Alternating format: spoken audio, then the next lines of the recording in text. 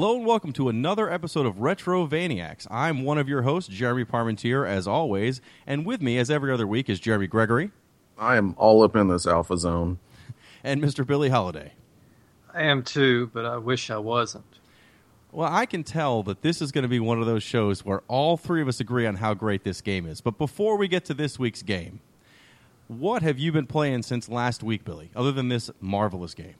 Other than this, actually this week, aside from this, which I oftentimes found it impossible to pull myself away from, I've mainly just, like last week, still playing Rocket League. I think it's the fact that I can play it in 5-minute intervals, which just happens to be the amount of time I've had every day game playing lately. Well, I've been playing, last week was the Squaresoft sale on the PlayStation Network, so I downloaded a whole bunch of the PlayStation-era RPGs that I either haven't played in a long time or never played. Like, I've never played Final Fantasy IX. I'm finally playing through it now, which has been really, really fun. But I also grabbed Vagrant Story and Chrono Trigger, and that's even older than that. So I'm going to keep myself busy for a while with old games that we will not talk about on the show, I'm sure. But I'm very excited to be playing them. I'm not playing anything current at all. I need to get a new system, I think. I think everything I have, except for the Vita, can't play anything current at all anymore. I mean, that's close enough. I mean, Vita's got some pretty good games on it. That's mostly modern, but you should probably get a new system at some point. There's enough things on the Xbox One that I want, but knowing that the PS4 is going to have most of the exclusives I want, I think I'm going to end up with both the systems, despite that I was told explicitly by my wife I'm going to get neither of these systems. So this is going to go really well. But until then, at least thankfully every week we can focus on something older that I either already own or can get very cheaply, which is a nice benefit of this podcast, so I don't get yelled at as often. I really haven't been playing much at all. I picked up Legend of Grimrock on iOS, and I never played that on PC much at all. And really just kind of wanted to give it a try on iOS and see how it goes. And it works really well on the iPhone, and I've been having a lot of fun playing it. So I think I'm around the second dungeon in that one, and I think I'm going to maybe try to see how far I can get in that one. I've never been a big fan of those types of role-playing games, like the dungeon crawlers like that, but I'm going to give it my best shot on this one. I did play Grimrock on PC and beat the first one, and the second one I'm in the middle of now, and it's much, much harder. At least dungeon design is a lot more involved, because it's not like the first Legend of Grimrock is all kind of one contained dungeon. I mean, even though it changes how it looks, it's still really a progressive dungeon, where Grimrock 2 is a wide open, that you have an overworld dungeon more or less, and then that leads to other dungeons, and you have to find keys that go back and forth between the dungeons. And I'm at a point, I still really like it, but I think I may have made an irreversible mistake and have only one save like a fool. So I may have to start over. But I highly recommend Grimrock. It's a good throwback to those wizardry style dungeon crawls, except that you can kind of dance around enemies to some point to make almost any fight at least manageable a little bit. Yeah, that's what I've been finding so far, is just anything that comes up against me that looks like it's about to kick my ass. I can usually just turn around and find a door somewhere that I can close behind myself and trap them or whatever. But I'm going to stick with it. It seems like it's actually really fun. Well, since that's all we've been playing lately, we can just get right to brass tacks with this week's game, Keith Courage and Alpha Zones for the TurboGrafx 16.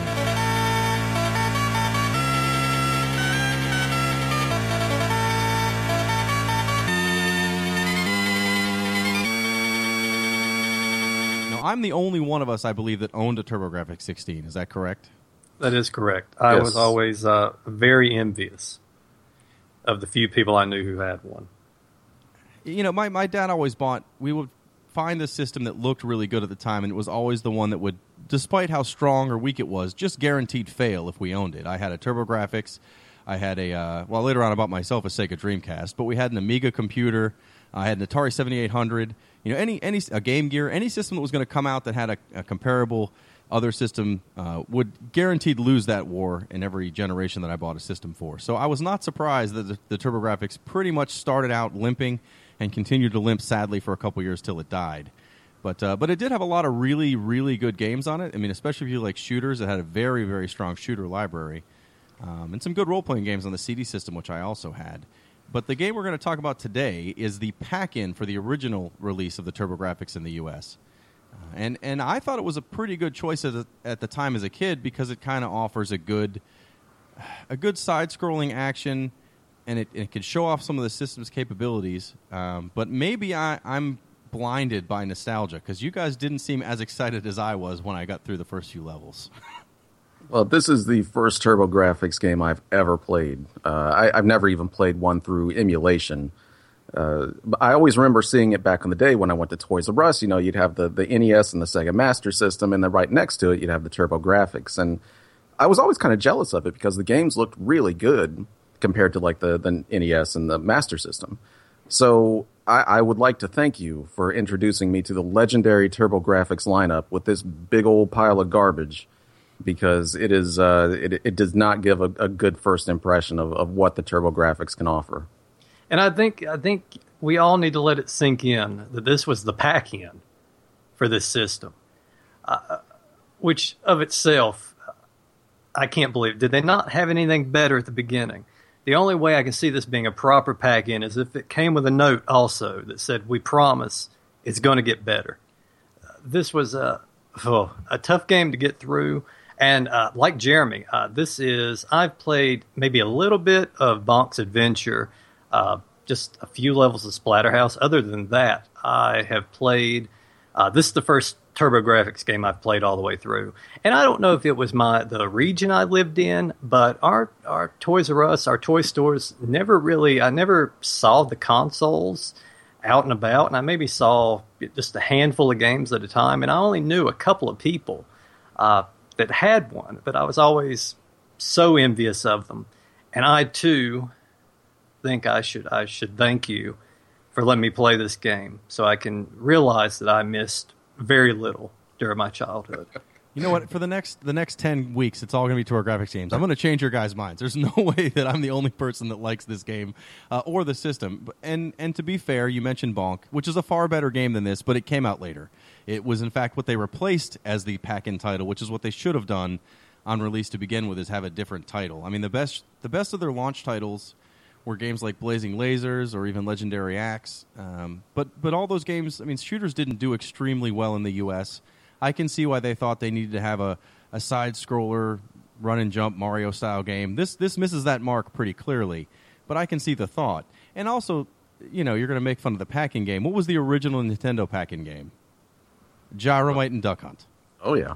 So Gyromite's terrible. I mean, I'll play it, but it's pretty terrible when you actually go back and try to play it now. It's a gimmick to sell a robot that no one wanted. So this is a better pack-in than that. I'll have to give them credit on that. But yes, it is on the weaker side of games. However, it is a good introduction to the TurboGrafx because all those games have that same... This has a very grainy feel to the graphics. The sound has kind of a high-pitched, almost tinny sound. Unlike, the Genesis has kind of a metallic sound, but it's deeper. This has a much higher pitch sound.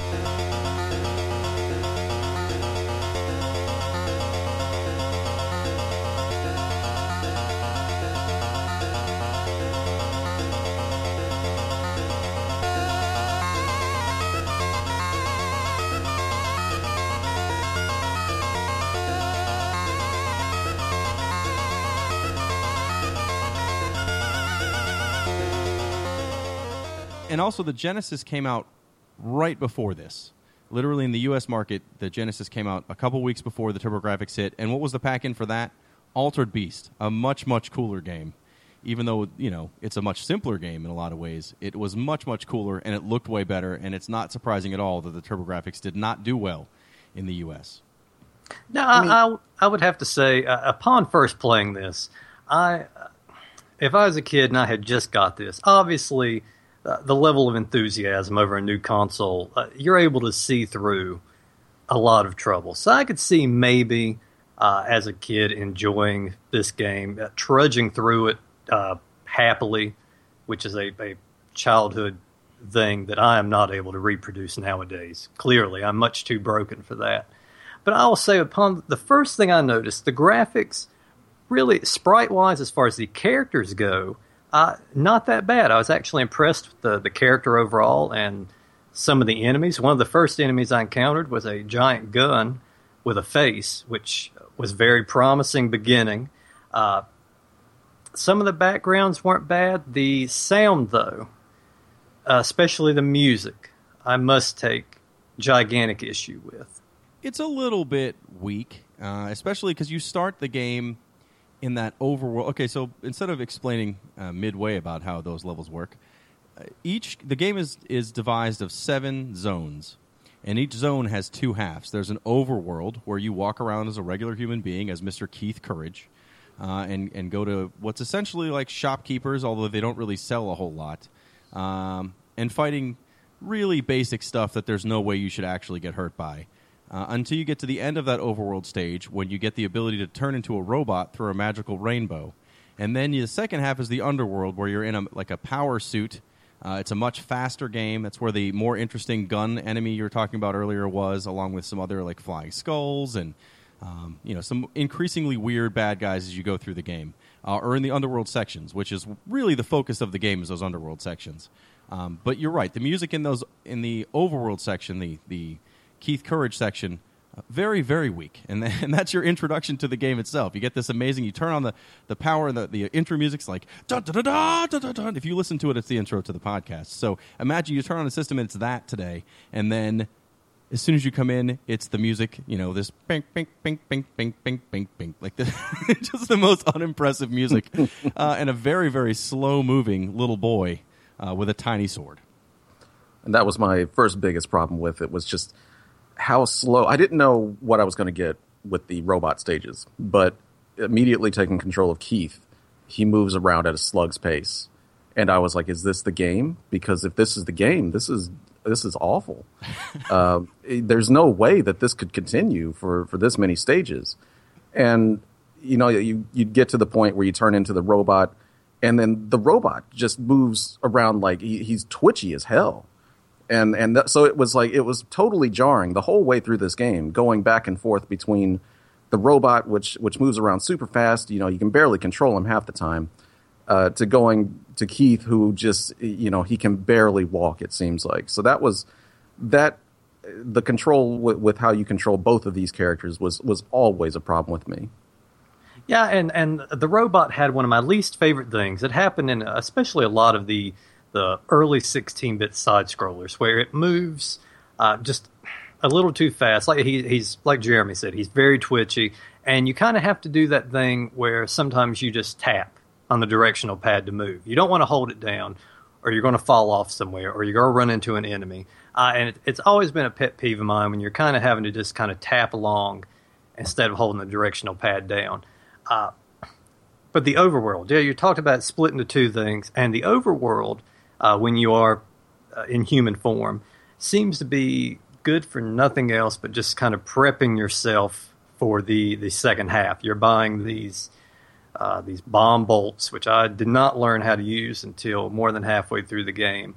You can refill your health from Nurse Nina, the lovely Nurse Nina, and also you can upgrade your sword, which I didn't do the first few times, but it requires a good deal of currency that you can't always consistently find. You have to kill these smaller enemies to get that. Sometimes you get it, sometimes you don't. Sometimes you get several coins in a row. But the one thing, maybe my biggest complaint about it, even more so than the sound, is it's probably my first experience with a 16-bit side-scroller where I was actually having to grind. And you really have to grind for those coins to buy, especially in the later levels, to buy the more advanced sword for the robot. What makes this far worse is that you only get coins in the overworld section. You can only get money when you're Keith, a dude walking around with a little sword very slowly, fighting very slow enemies that there are not that many of. And if you die, even as a robot, you lose half of your money and half of your bolt bombs. Now, bolt bombs arguably are totally useless. I mean, I can see why they'd be great if you really could manage to buy a bunch of them and not die at all to get to the bosses, like learn the levels enough. They might make the boss fights easier, but otherwise, they're kind of a waste of money and a waste of time, since every time you die, you will lose half of your total bolt bombs. And especially when you first go through those underworld sections, and we'll get to this in a second, but the spike placement is truly rude and just intentionally designed for you to, like in an arcade game, I would not be surprised because it's to eat quarters. But what's the point of this? Just to drive you out of your mind. There's jumps you can't see where you're going to land to because you're jumping down screens. There's no way to look up or down. And you'll jump down where you think is a totally valid place to jump, along a wall or something, and bam, they put spikes right there, and spikes kill you in one hit. Spikes will also kill you in one hit when you're Keith, although for whatever reason, there's a level that's covered in fire, and fire does not kill you in one hit, even if you jump into a big pool of it. But that's beside the point. Yeah, in the overworld, you have to sit there in parts. If you're going to buy the power-ups for your sword, which I highly recommend doing, you have to find a... This has that 8 and 16-bit ability where if you go to if you can get a character to load, to come into the screen to fight you, and you can get the screen to stop scrolling at exactly that point, they'll just keep spawning over and over and over again while you sit there and kill them with your sword. One of the things people actually ask me about for this podcast in general, not this episode, but every episode, is, why don't we put this on YouTube and have videos of the game? I think it's not a bad idea, and I would have brought this up later, but I want to bring it up now because if you follow us on Twitter, @RetroVaniacs, I've put up some vines of this game, and one of which is me just farming in one spot over and over again for coins. And it's a vine, so it only has to last for you for 6 seconds, but it lasted for me for about 45 minutes, exactly in that one spot, killing that same guy over and over and over again to get enough coins to buy a sword upgrade. That is what is wrong with with this game more than anything else, is it requires you to grind for no purpose. You don't get experience. It's just to get some money that you can only get that way, so it's not even like I'm cheesing the system. I mean, that's what you're supposed to do. That's how you're supposed to get that money. It's ridiculous. I didn't even consider that until I was talking to you guys, and I was like, how do you get these sword upgrades? Because I never have money. And someone was like, well, you grind. And it just blew my mind because it never even crept into my head that I needed to grind in this game to get these swords. And I got to the point where I was trying to, and I was just sitting there just over and over and over again. And I was like, why am I doing this? This is absolutely ridiculous that I'm having to sit here for 30 minutes or more, just the same enemy that is dropping down from the same place to get, hundreds of coins to get this stupid sword upgrade. And it just boggled my mind that anyone could make a game like that, and for that reason alone. And while you're doing it, you're going to hear that music too. You're going to hear that bing, bing, bing, bing, bing. In fact, I guarantee I'm going to put some of that music in right after this segment. And I'm going to make it 20 minutes long so everyone can feel what it's like to grind in this game.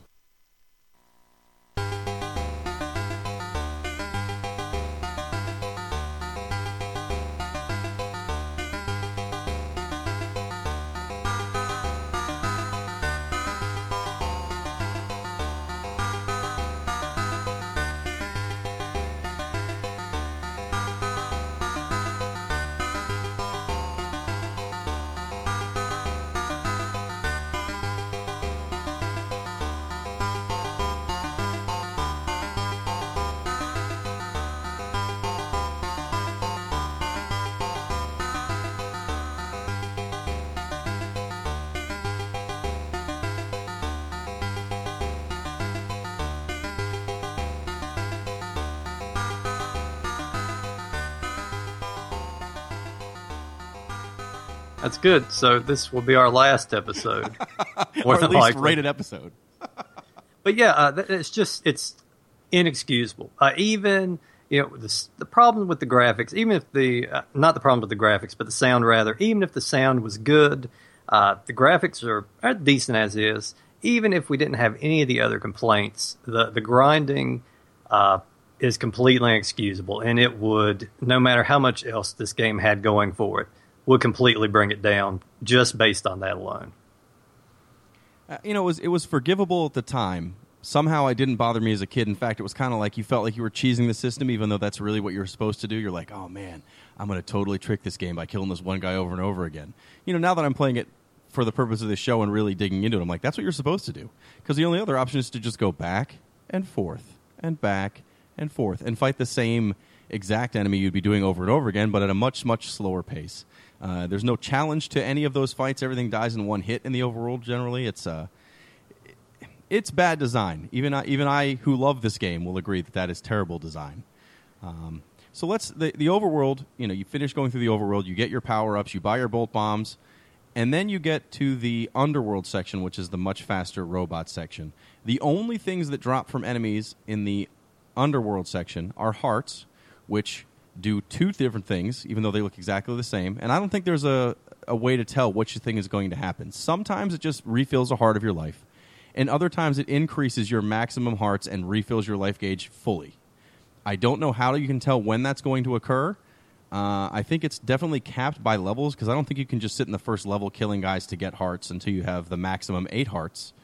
But by the third or fourth dungeon, I definitely did have all 8 hearts filled. And that makes things much easier for you. Or they also drop what look like bolt bombs, just little circles, little blue circles with numbers in them. But those are bolt bomb multipliers. If you didn't really use your bolt bombs much, you wouldn't know what this does. But your regular bolt bombs start at power 1. 2 is it shoots still 1 forward, but you can shoot 2 at a time. Normally you can only shoot 1 bolt bomb at a time. 3, for whatever reason, the number 3 shoots a spray of 2 of them in front of you. One that goes straight, one that goes diagonally up. And then 4 and 5, I want to say, do like one shoots them in all directions and the other one shoots them in like an arc in front of you. I never bothered with them this playthrough. I did it once just to remember how they worked, and I was like, that's right, these are terrible, and I didn't buy them ever again. So I don't know if you guys mess with bolt bombs at all, but I didn't. I saw that they were dropping, but I was kind of like Billy. I didn't even know what they were. I didn't know how to use them. And even after I knew what they were and I tried to use them, they really seemed useless. Yeah, I found no real use. I made a point after I kind of learned just what they were and how to use them to see if that would help me along with some of the bosses. I couldn't really tell. From what I could tell, it may even be weaker than hitting them with the sword, and there's no clear advantage to it. I think you could progress through the entire game just fine without picking up the first one. Well, yeah, you don't need to buy any of these bolt bombs. It's the only way to get a projectile. The robot only has one attack, which is with your sword, which if you've upgraded, through the levels, it becomes larger and larger and does more damage with every hit. But generally, that's your only attack with the robot, is a sword that swings the exact same way every time. It's not like you have a bunch of different moves. This isn't that advanced. So the bolt bombs give you an ability to do a projectile attack, but I think you're strong enough and you're fast enough in the robot suit. You don't really need to bother with a projectile attack, although it probably would make some of the bosses much easier. So each underworld section ends with a boss fight, and the first few bosses, the first 3 bosses, they look neat. I mean, I'll give them that. The enemy creation and then the boss design are all very interesting in this game. Like the first boss is just these 2. They look like 2 flying robots, I guess, that shoot beams and then fly back and forth in a U over top of you while they fire each time. They become regular enemies later in the game. They're not that impressive. But the second boss is a giant Frankenstein head with a robot arm that expands, to grab you, and it does a good deal of damage each time it hits you. But it's super slow, and there's no real reason you can't just essentially, for all the first few bosses, the third boss being a flying demon with a top hat who throws 1 card at you every 5 seconds. There's no reason you can't just run up to them and hit them over and over again with your sword really fast and win before they kill you. I mean, did anyone even die on those first bosses, even trying to die? No, I didn't have any problem. No, the first few were simple. Yeah, if you show up with full health, you can just stand kind of toe-to-toe and just exchange shots. They'll go down first. But that was the first few. But this game, the 4th boss, this rat bastard, really ramps it up. I mean, 1 hit takes away a heart. I had the I did finish this one up all the way through. This was the hardest one. I mean, there's more levels after this. But this fella on the 4th level is much harder than even the last guy. And it's out of nowhere, because you're not... we spoke of games before just kind of conditioning you to one thing and then throwing something else completely at you. It's another case of that. You're not conditioned for boss battles that are this difficult, or that you lose this much health on. And as far as health goes, I still never figured out throughout the game the health system. You talked about it's confusing as to when you gained hearts. I found it very confusing as to how much damage it took to lose a heart. It seemed it greatly varied throughout the game. I could never figure that out. It seems like the boss is, that stage 4 boss, if he touches you, you will lose a heart. But the other bosses, like the first 2, it seemed like they could hit you over and over and over again, but you'd never lose a heart, except maybe on like the 4th or 5th hit or something. And that was kind of the whole thing with throughout the whole game. I never knew what was going to actually hurt me. Suddenly I'd have full health, and I'd just being assaulted on all sides and have no problem. I would not be losing any health. But then all of a sudden I'd be down to like 2 hearts, and I would have no idea why or what even hit me to do that. So I never figured it out.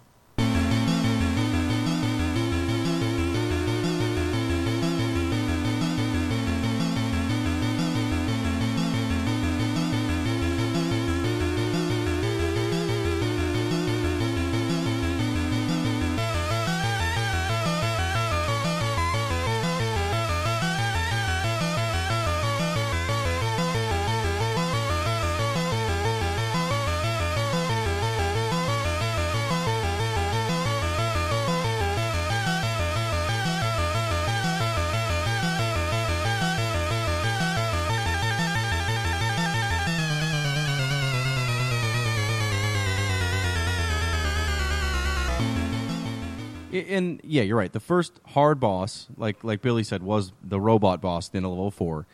Because he's the first boss you can't just stand in front of and hit. Because again, even with 8 hearts, if you're just jumping up to hit him because he moves fast enough and he fires fast enough, you're going to die. You're going to die horribly. You have to learn his pattern, and you gotta jump at the right time to jump over his beam, or move fast enough to get away from his not beam, but his like ball of energy that he shoots at you. Jump up and hit him, and then duck underneath him again, over and over again. Although there is a cheese way to beat him. Now, I did beat him the right way this time, but I didn't tell you guys about the cheese way because I was going to wait and see if you guys could get through him. But you figured it out on your own because you guys are very good at video games. But for both him and the last boss, because they're essentially the same boss with some extra tweaks added to the final boss, if you fall into the chamber that the boss is located in, and you fall in such a way where you kind of jump and slide over the direction to where he is, if you can land on the ground when he's already on the screen, he never moves. What? He never fires. He just sits there, and you can hit him over and over again and kill him. Now, I didn't do that for the fourth boss, but I 100% did it for the last boss because I've beaten him before. 50 minutes of my life trying to kill that guy. Oh God! This might be our last podcast. You guys might stop talking to me after this one. But, oh God! The trust is gone. Now, to be fair, that's on any way you look on the internet for tips for the game. So I don't take full responsibility. It's not like it's a secret that my family has passed down for generations that I never shared with anybody. But I was going to wait and see if anyone was going to look it up, if you just got frustrated with it and cheesed it out. But yeah, you can cheese your way through the 4th boss and the 7th boss. Because the other ones, you can literally just walk in front of them and hit them over and over again. After level 4 with the robot boss, level 5 you fight the 2nd and 3rd level boss, the Frankenstein head and the guy that throws the cards at the same time. But they're no stronger. In fact, I think they're weaker than they were the first time individually. And then level 6 is a guy who looks really cool. His name is Dongoro, and he looks like a lion man that throws his heads at you. But again, he doesn't do enough damage, so you can just stand right in front of him and hit him over and over and over again, and he'll die before you have a chance to lose like 3 hearts. So that the difficulty in this game is definitely only in 2 real spots, other than the fact that you have to make it through those underworld sections where the spikes are placed horribly. I mean, I guess marvelously if the idea is to kill you. But since you can't, if you would have had the ability to look up and down even, I think that would have negated the spikes being as bad as they are. Because I think they're there so that it stops you from just randomly jumping everywhere.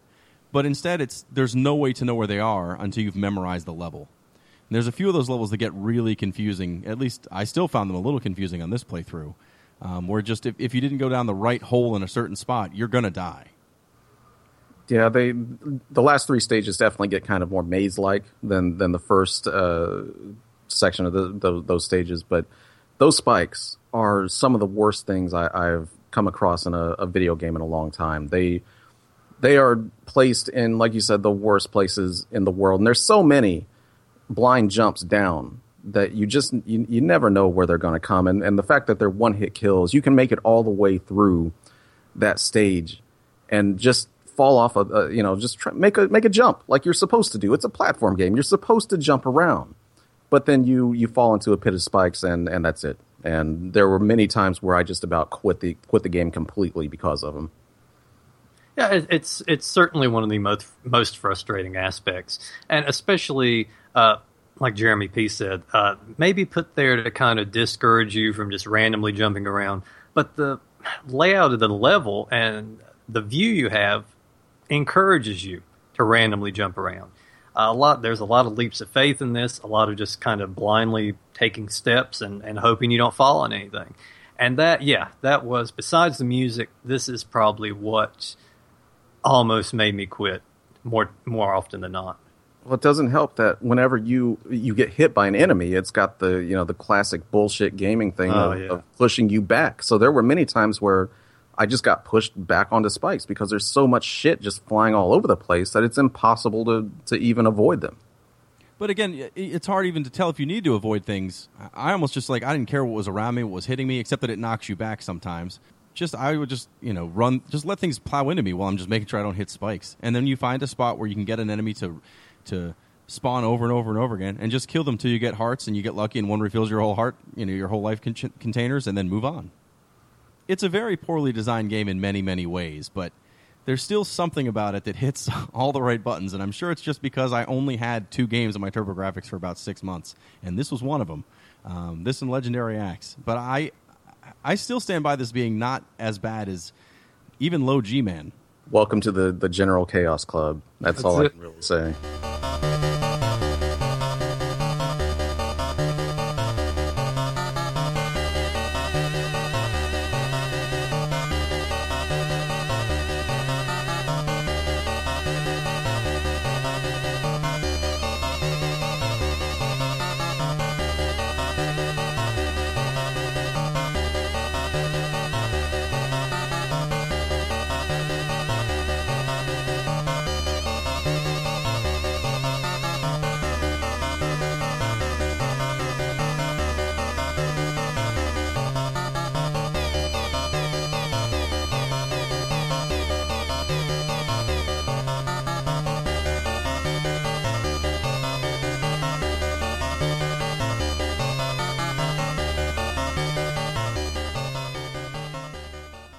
One of the things I sent you guys a link to this, and I'll put a link up on our Twitter as well.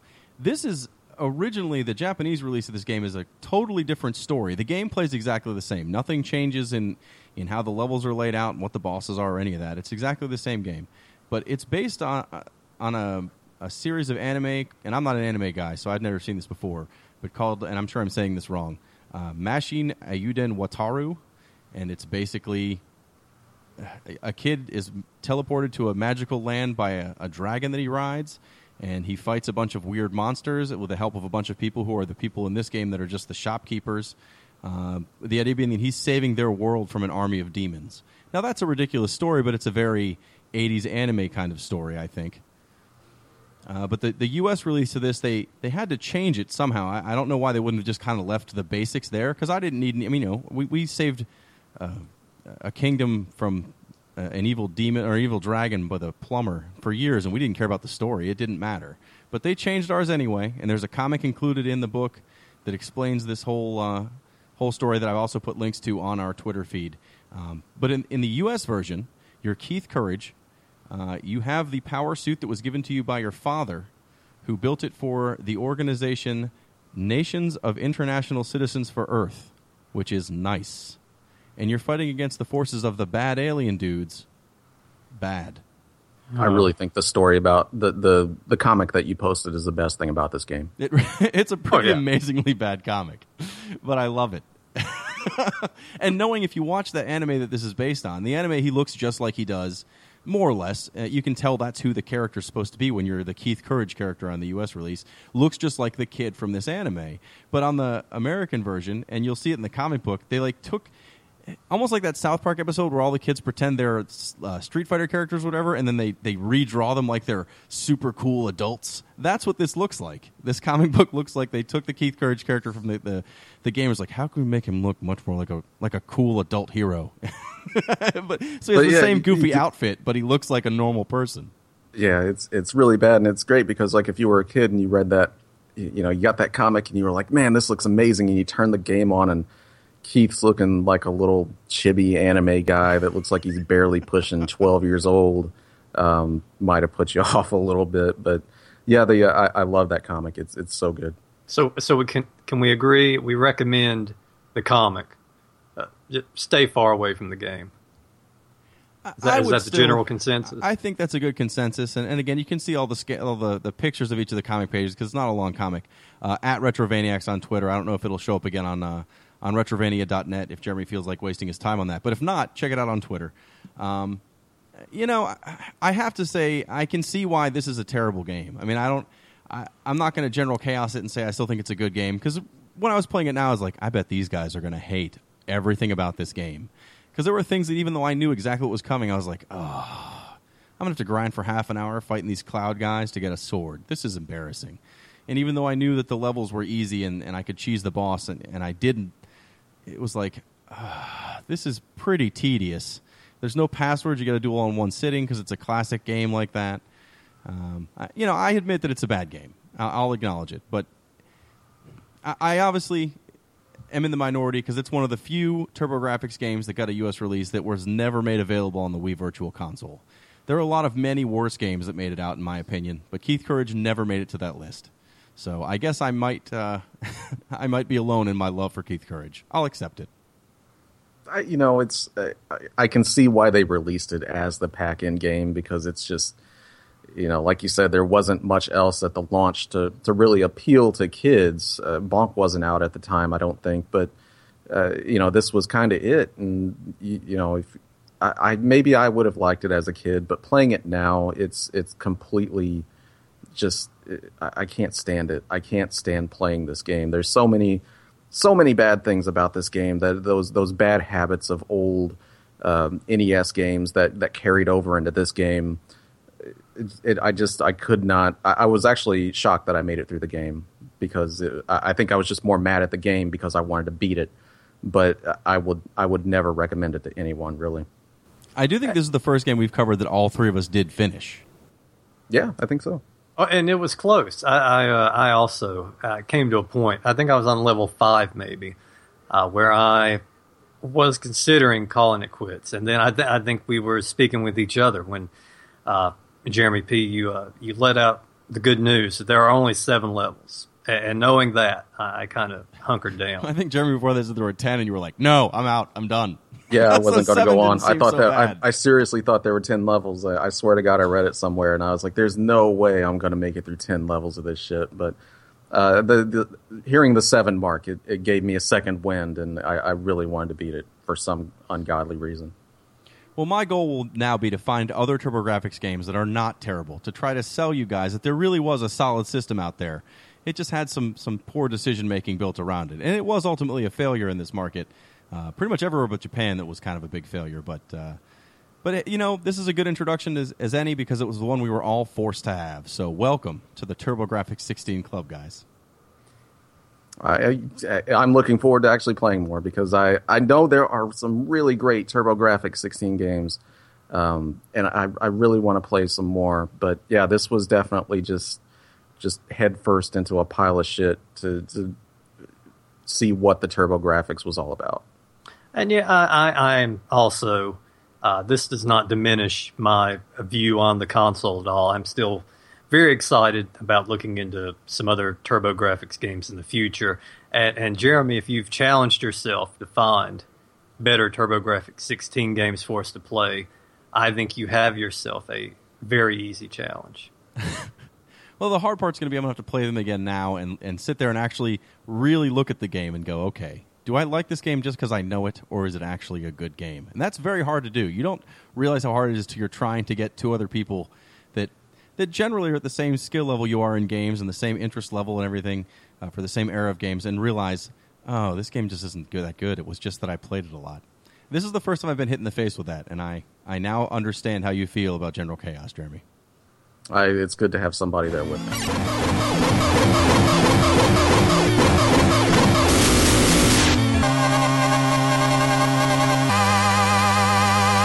So that'll wrap up our coverage of Keith Courage, a game that one of us really likes and 2 of us are realistic and don't like. Every week we ask for some questions, and this week, thankfully, someone sent us one. We've actually got a question here this week from Kyle from Flint, Michigan, who says Flint, Michigan is a giant dirty butt disguised as a city, asks, I'm sure we've all made regrettable video game purchases, But it's getting harder and harder to not blame ourselves for crappy game purchases since we have things like YouTube, Twitch, and tons of places on the internet to research what we're buying. My question is, how did you all make informed game purchases back in the Atari and NES days when none of that existed and there were so many awful games? Also, what game purchase did you end up regretting the most? I'll go first. I did not make informed purchases at the time. A lot of it was, what box art appeals to me the most. I guess maybe through rental, you could find out that way. I made a lot of blind purchases as a kid. I act like I made them. I made my parents make a lot of blind purchases. You had the magazines, but you didn't get a lot of information out of them. Nintendo Power, I can't recall ever really tearing into a game before. They always were a little kinder, even towards the awful games.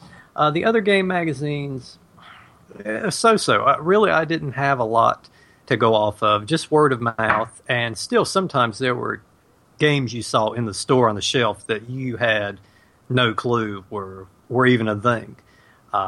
My biggest regret it's kind of a tie. One of them I won't really speak much of. It's WrestleMania, the arcade game, which I wrote about over on retrovania.net. I think we talked about it in our pro wrestling episode we may have, as yeah. well. My other big one was Predator for the Nintendo. Oh, you bought that. Oh, my God.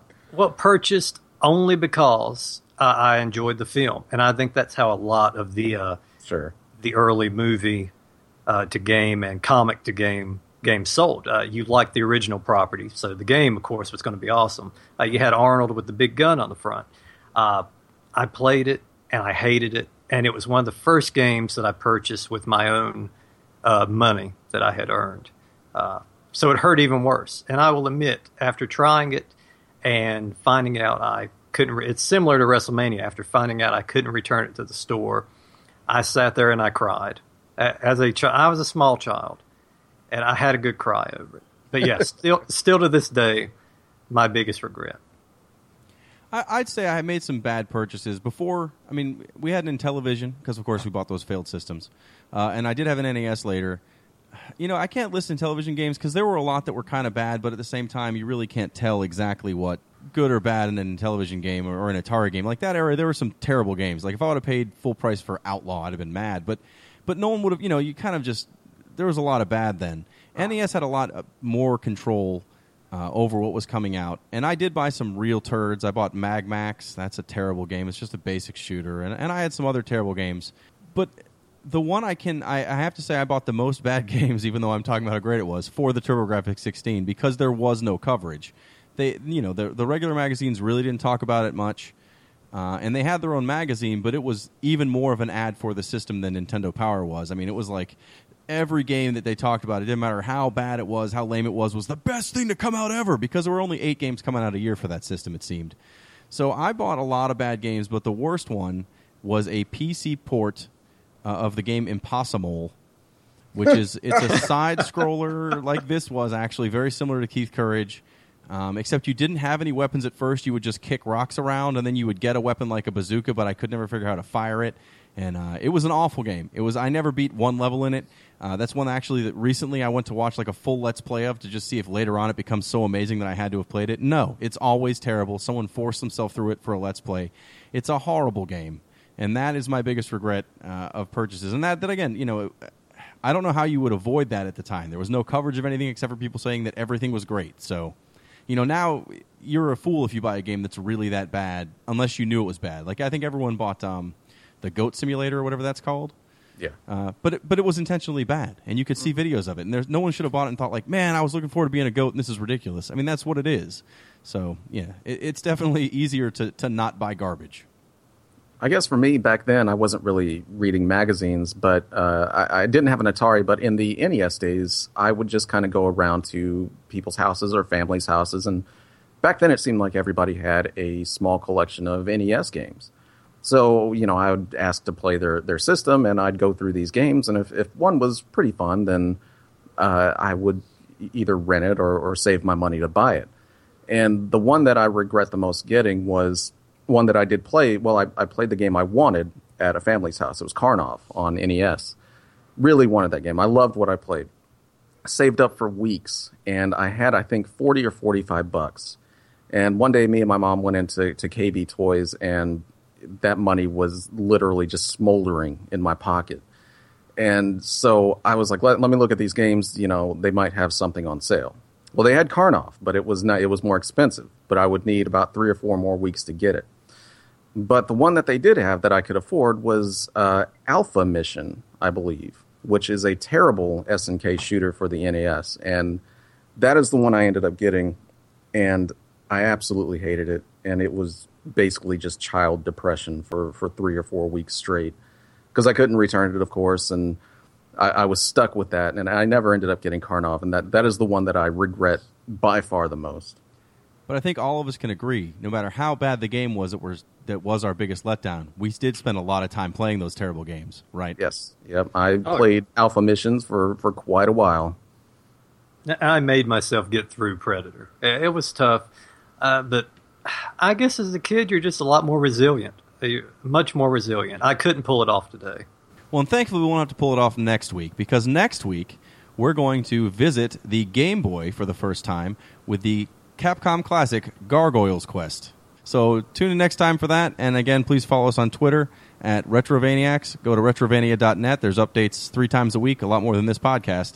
And we're on Facebook also, so please give us a follow, and we'll see you next week.